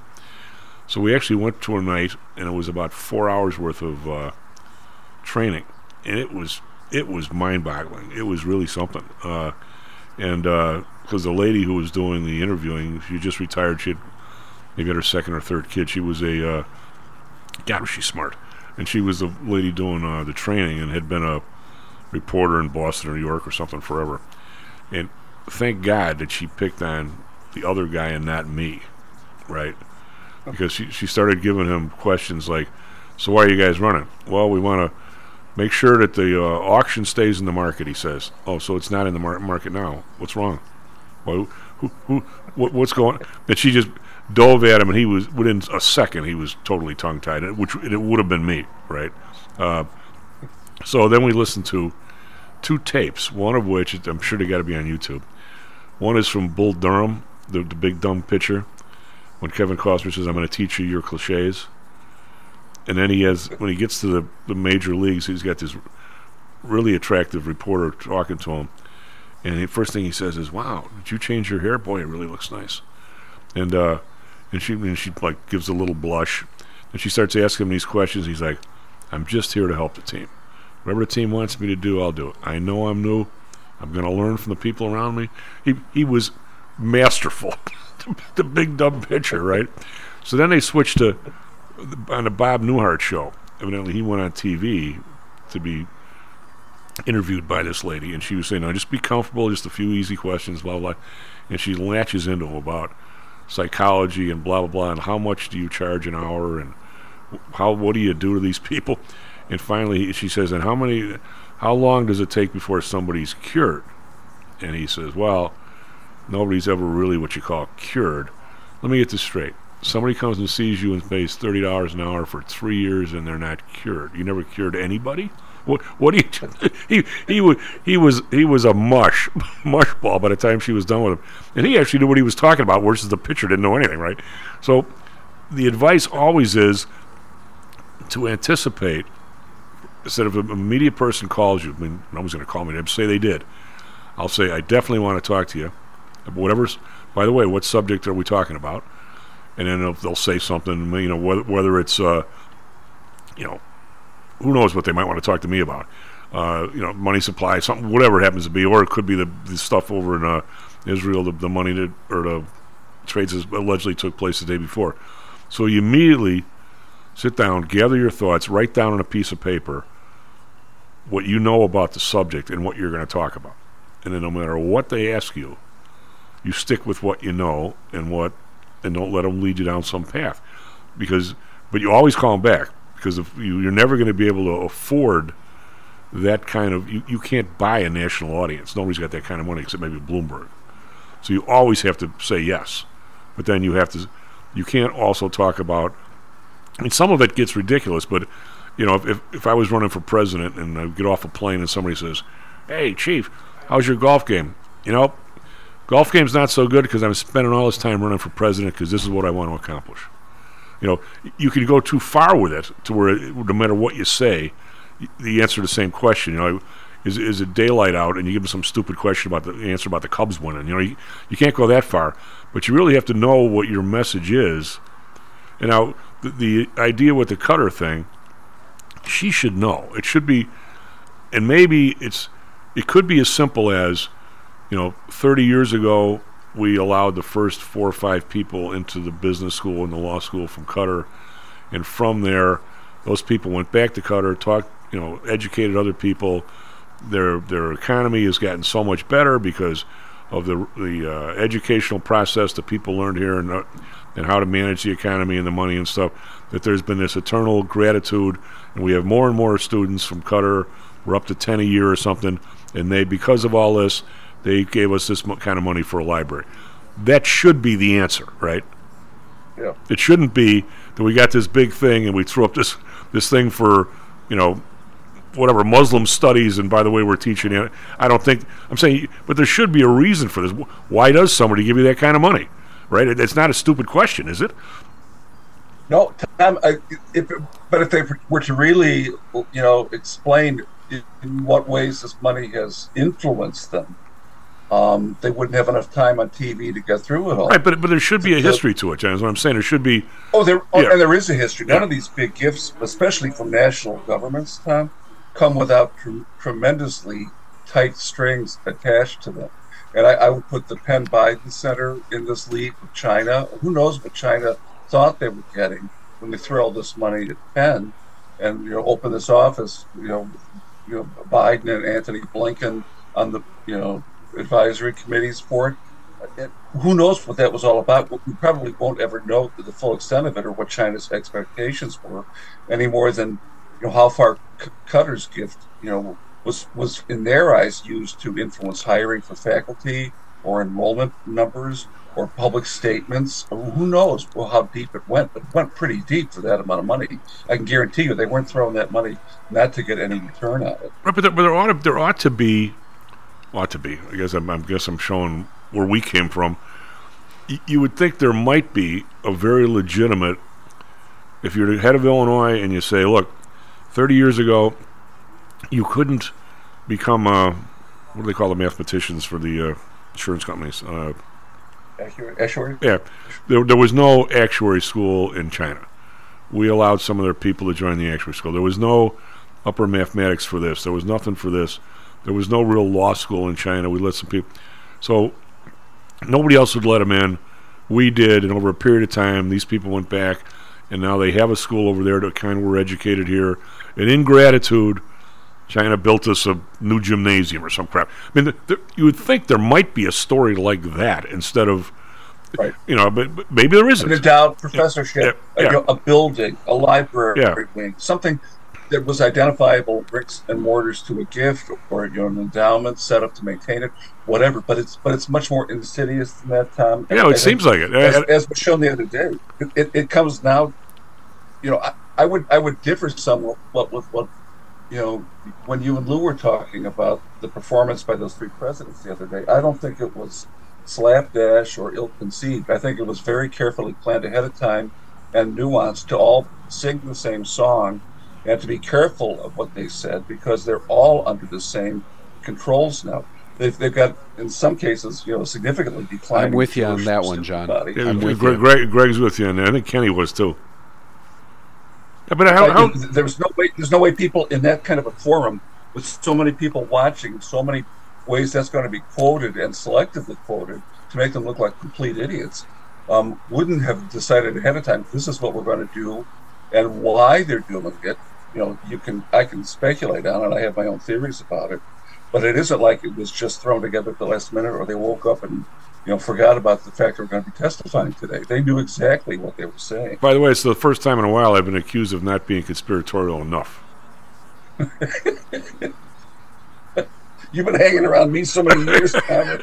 I mean, now you're saying my worst dreams are how these people acted. You're saying it's not even near as bad as it really is. I'm going, that's just swell.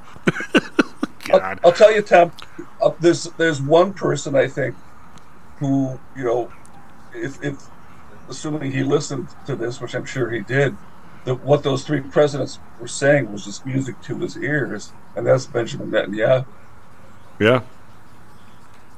I don't. And this would prove his point when it comes to any kind of, demand in Congress for more money to support this war. We've run out of gas with Zelensky. People are so off of him now that he's become almost toxic. He canceled his appearance in Congress this week, and I'm sure he realized that he'd probably be, thrown out of the place. I think it's all just people are just they've moved on. They're tired of it. It's very similar to the Afghan war. I mean, God help you if your kid got killed over there in the last month of the war. The people, neighbors would say, "What war?" No. This is they've decided. This is one of the reasons why I objected so strongly to our getting involved the way we did, because I feared it would end up this way, where our fatigue would kick in sooner than the fatigue of Ukrainians, they have to deal with it somehow or another. We can, do all the blustering and throwing of money for a while until we get sick of it and we can't sell that phony anymore. And that's kind of where we are now. But I think, we're just getting started when it comes to demands for supporting the continuation of the war with Hamas. And the appearances the other day of those three presidents was just almost scripted to make this a slam dunk for Congress the next time an appropriations. Well, you can't be sitting with.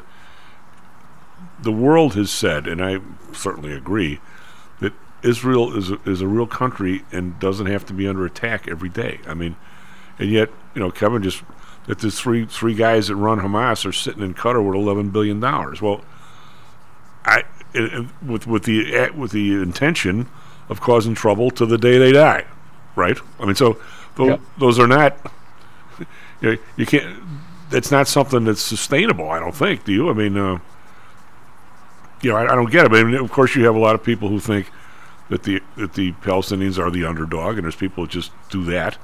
And Israel has been, in my opinion, has been less than. Although not anybody else really wants to help people in Gaza either. Maybe they could have been a little more attentive through the years at seeing these other areas do better. There could have been a separate state, but economically, separate state doesn't do much for you. Is there going to be industry over there? Are people be allowed to work in Israel all the time? And there's all kinds of issues that if you have people that on the other side of the border, and you let everybody into work, there's always a danger of letting the wrong people in, because some people that's the way they feel, that there shouldn't be any Jewish people there and they should all be gone or dead or something. So, I mean, it's an incredibly complex situation, right? No.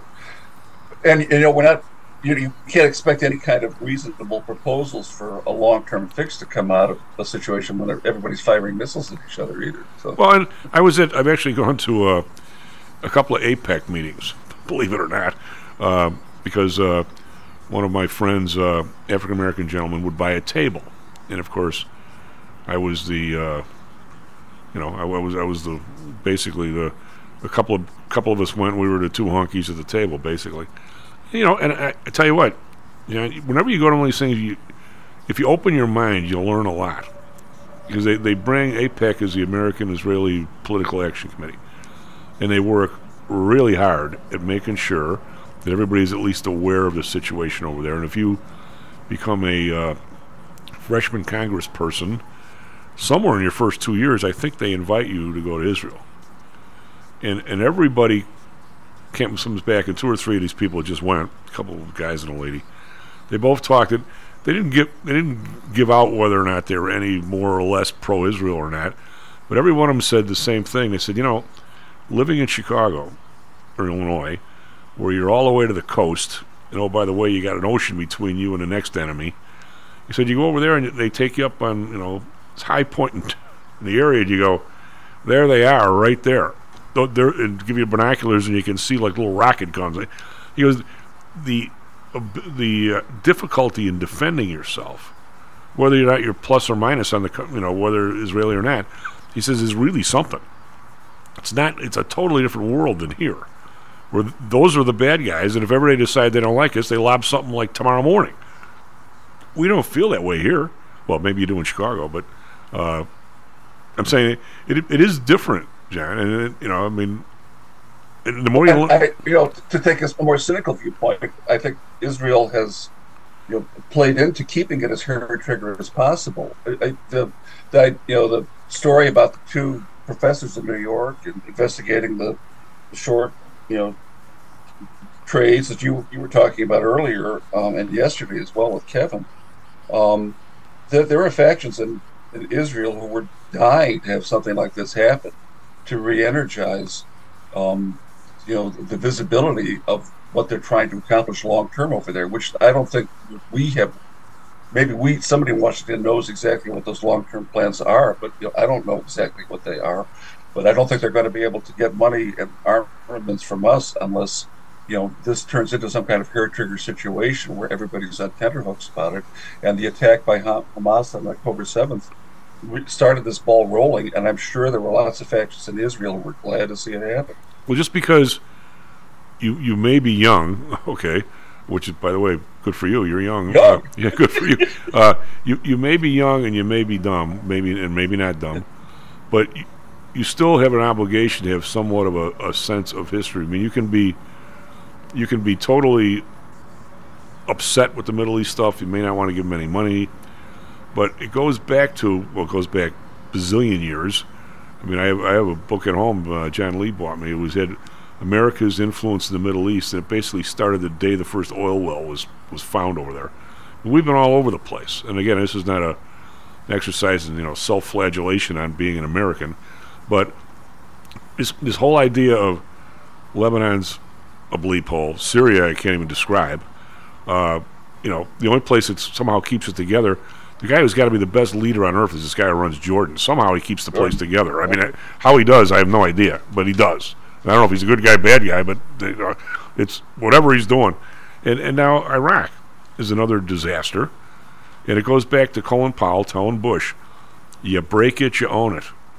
So it's not like we can just say, we're tired of this place, no more money, no more this, no more that. We've been a part of breaking it many, many times, John, I think. I'm not, and again, it's not like I want to start, putting a sledgehammer on my foot to feel the pain of this, but I also know that if Iraq, Saddam Hussein was a really bad person, but he was probably the closest guy we had over there to he wasn't an ally by any stretch, but he was the backdrop against probably our real enemy, which was Iran. Right? I mean, yet we wrecked the place. And I don't know what caused Syria to go down. I don't think we did that. But, Israel now is surrounded by God knows what. Chaos would be the lack of a better term. I mean, what are we going to do? If we decide we're not going to back Israel, even if you can't stand the place, militarily I'm not calling for that. But we bought all this, 50, 100 years ago by buying into the division of territories there. And we're the ones, that Israel's going to look to fund whatever projects they have, whether it's... They are our best, they could be other than maybe Britain, they're probably our best ally. Well, I don't know. I mean, I'd have to rethink what best ally means. Well, I mean, they definitely are our ally in the Middle East.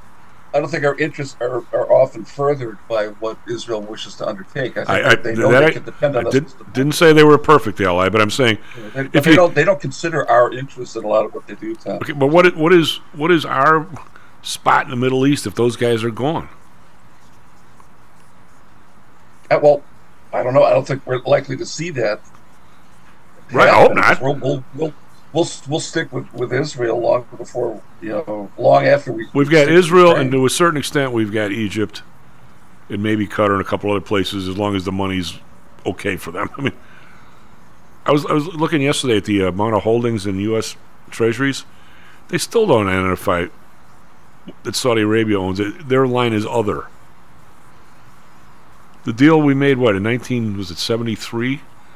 The Arab oil embargo, they would start selling us oil again if and we said, okay, but your excess money you got to invest in U.S. treasuries, and by the way, we won't let anybody know how much you got over here.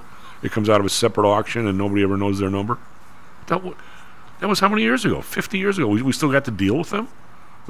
We know how much China owns, how much Japan owns, how much everybody else, but not them.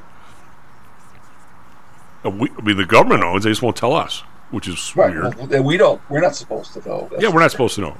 What if we did know? What are we going to do about it? We're not supposed to care, Tom, but how can you not think that a lot of all of what's happening geopolitically here is because of these things that we're never told about, because of who's got a financial stake and whose coupon is about to be clipped or whatever else, that we would be appalled to see it reduced to that level. But that's what it is, and we just can't. We'd be a lot more cynical than we are if we knew the extent to which this is governed. The Brits came out with the Brits are a little more shall we say, judging than we are, or at least on a governmental level. They came out. They were less reckless, I think, than we are. When it comes they came out. There was some kind of study. You or Greg can find this, but the study about the history of essentially the Iraq War and how, what were the pluses and minuses and mistakes that were made. And they basically roasted our neocons and said, like, they're never going to follow us again down a road like that because of, the weapons of mass destruction and all this stuff and blah, blah, blah, where they couldn't find any. And that they said every time they tried to get Rumsfeld and Cheney to focus in on what the place was going to look like after we took it down, they never had an answer. And yet they spent all kinds of time trying to figure out who was going to get the oil, what companies.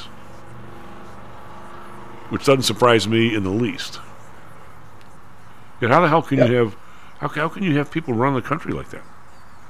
Well, running it.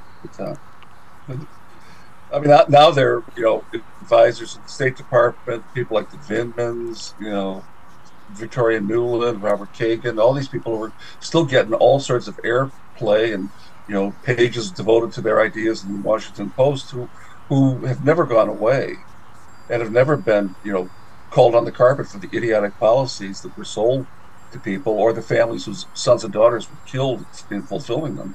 So I'm just there's this whole shadow state that it doesn't matter who's really in the White House, it doesn't matter who's in Congress with the upper hand. These people are still controlling the narrative and deciding, without being very upfront about it, just where our energies and. I don't think, even though I've tried on about 8 occasions this week, to give my thoughts on that Stockman article, I keep bringing up. The thing that absolutely I can't, it's so mind-boggling, John, I can't even. He basically says, and I've seen it in the numbers, but I didn't formulate as much as he did, that since 2000, there has been an economic policy here that has been relentless through every president, and it's a policy that's designed to totally separate the haves from the have-nots. Right. I mean, the Stockman article, which he started out as Reagan's point person for supply side economics and lived to kind of repent somewhat. I thought he was a Clinton's guy too. He was Reagan's guy. Okay, wasn't I thought he was on Clinton's economic advisor. I mean, he did. Clinton, I think, did have him, as an advisor, and he has become sort of an elder statesman type, which I didn't really foresee because I thought he was one of the most, ideologically driven of all the people Reagan had around him. Well, he was my worst guest ever. He was on the show. Yeah, but I mean, what he says, as you've said too, the picture he paints is far worse than you or I suspected it was. Yeah, and I thought I was all over being a conspirator there, and I wasn't even close. Yeah, well, so I'm with you on that. I mean, that's all by design. That is not just slapdash policy or oops, we didn't mean to do that. Of course, they meant to do that. But who's they? The theys used to be the Cabots and the Lodges. Who are they now? Well, I don't think it's people in Washington. I don't know where they're situated, but again, they're not just doing it in this country. They're doing it any place they can get their foot in. Right. I mean, it's a worldwide thing. That's why we don't. That's why we don't notice it. That's why when somebody says, "Look at the dollar," or "Look at the dollar value," people will say, "Well, yeah, what's the difference? It hasn't gone up or down versus the euro or the yen." And you got to go, "Wait a minute, they're all in it together." You're right. It's a worldwide thing. Right. I mean, if you listen to the pronouncements by the World Economic Forum, or even, God help us, Pope Francis, you would think that these people have ideologically separated themselves from what we think of as our ability to run our own show, and we become, the victim of pot shots by these people. But Jan, who's been around? We got a dash here, but who's been? You can't blame this on. I mean, a lot of the stuff lately. I mean, you might point a finger at Bill Gates or somebody, but none of the guys that are really got all the dough now were around in 2000 to that extent. I mean, the same quote people. A guy like Greg's age might say, "Well, these are the people that are pushing the government around. They get all the money." They weren't the people that had all the money in 2000. I mean, I think it was people like David Rockefeller, going a little farther back, the DuPonts and other families that were. You think they're still involved? Oh yeah, there's still a Rockefeller Foundation. Well, I know, but I'm saying they seem like the kids get their money and they don't care about anything. It's got the dough. Right. Well, and they're, of course, they have their own ideologies or founding principles, guiding lights for what they do. But I think they've become completely separated from the idea that, there should be national boundaries, there should be morality in government. These things are just anathema to these places. They don't respect national identities or ethnicities. Everything has to become polyglot and thrown together and warring. So we got a dash here. You and Greg now both accused me. So did Lou of not being conspiratorial enough. This is a new law. Greg and I will have to attack you from both flanks. Well, take care of yourself, but maybe maybe I might see you one of these days, huh? SP futures up 14, NASDAQ futures down 90, up 96. Stocks and Jocks is brought to you by PTI Securities and Futures. Go to PTIsecurities.com. PTI ProDirect. Trade for as low as a penny per share and $1 per option contract. Learn more at PTIProDirect.com. Nadex. Offering an intuitive way to trade the financial markets. Visit nadex.com. HomeSource Realty. Call Audrey Johnson at 708-349-3456. Hamzy Analytics. Listen to Fari Hamzy every other Thursday and visit HamzyAnalytics.com. ChiroMed. Back or neck pain? Schedule a complimentary consultation by calling 708-403-2727. DAX Research. Tune in for David Andelman's technical analysis on Mondays and Thursdays and call 1-800-821-4968.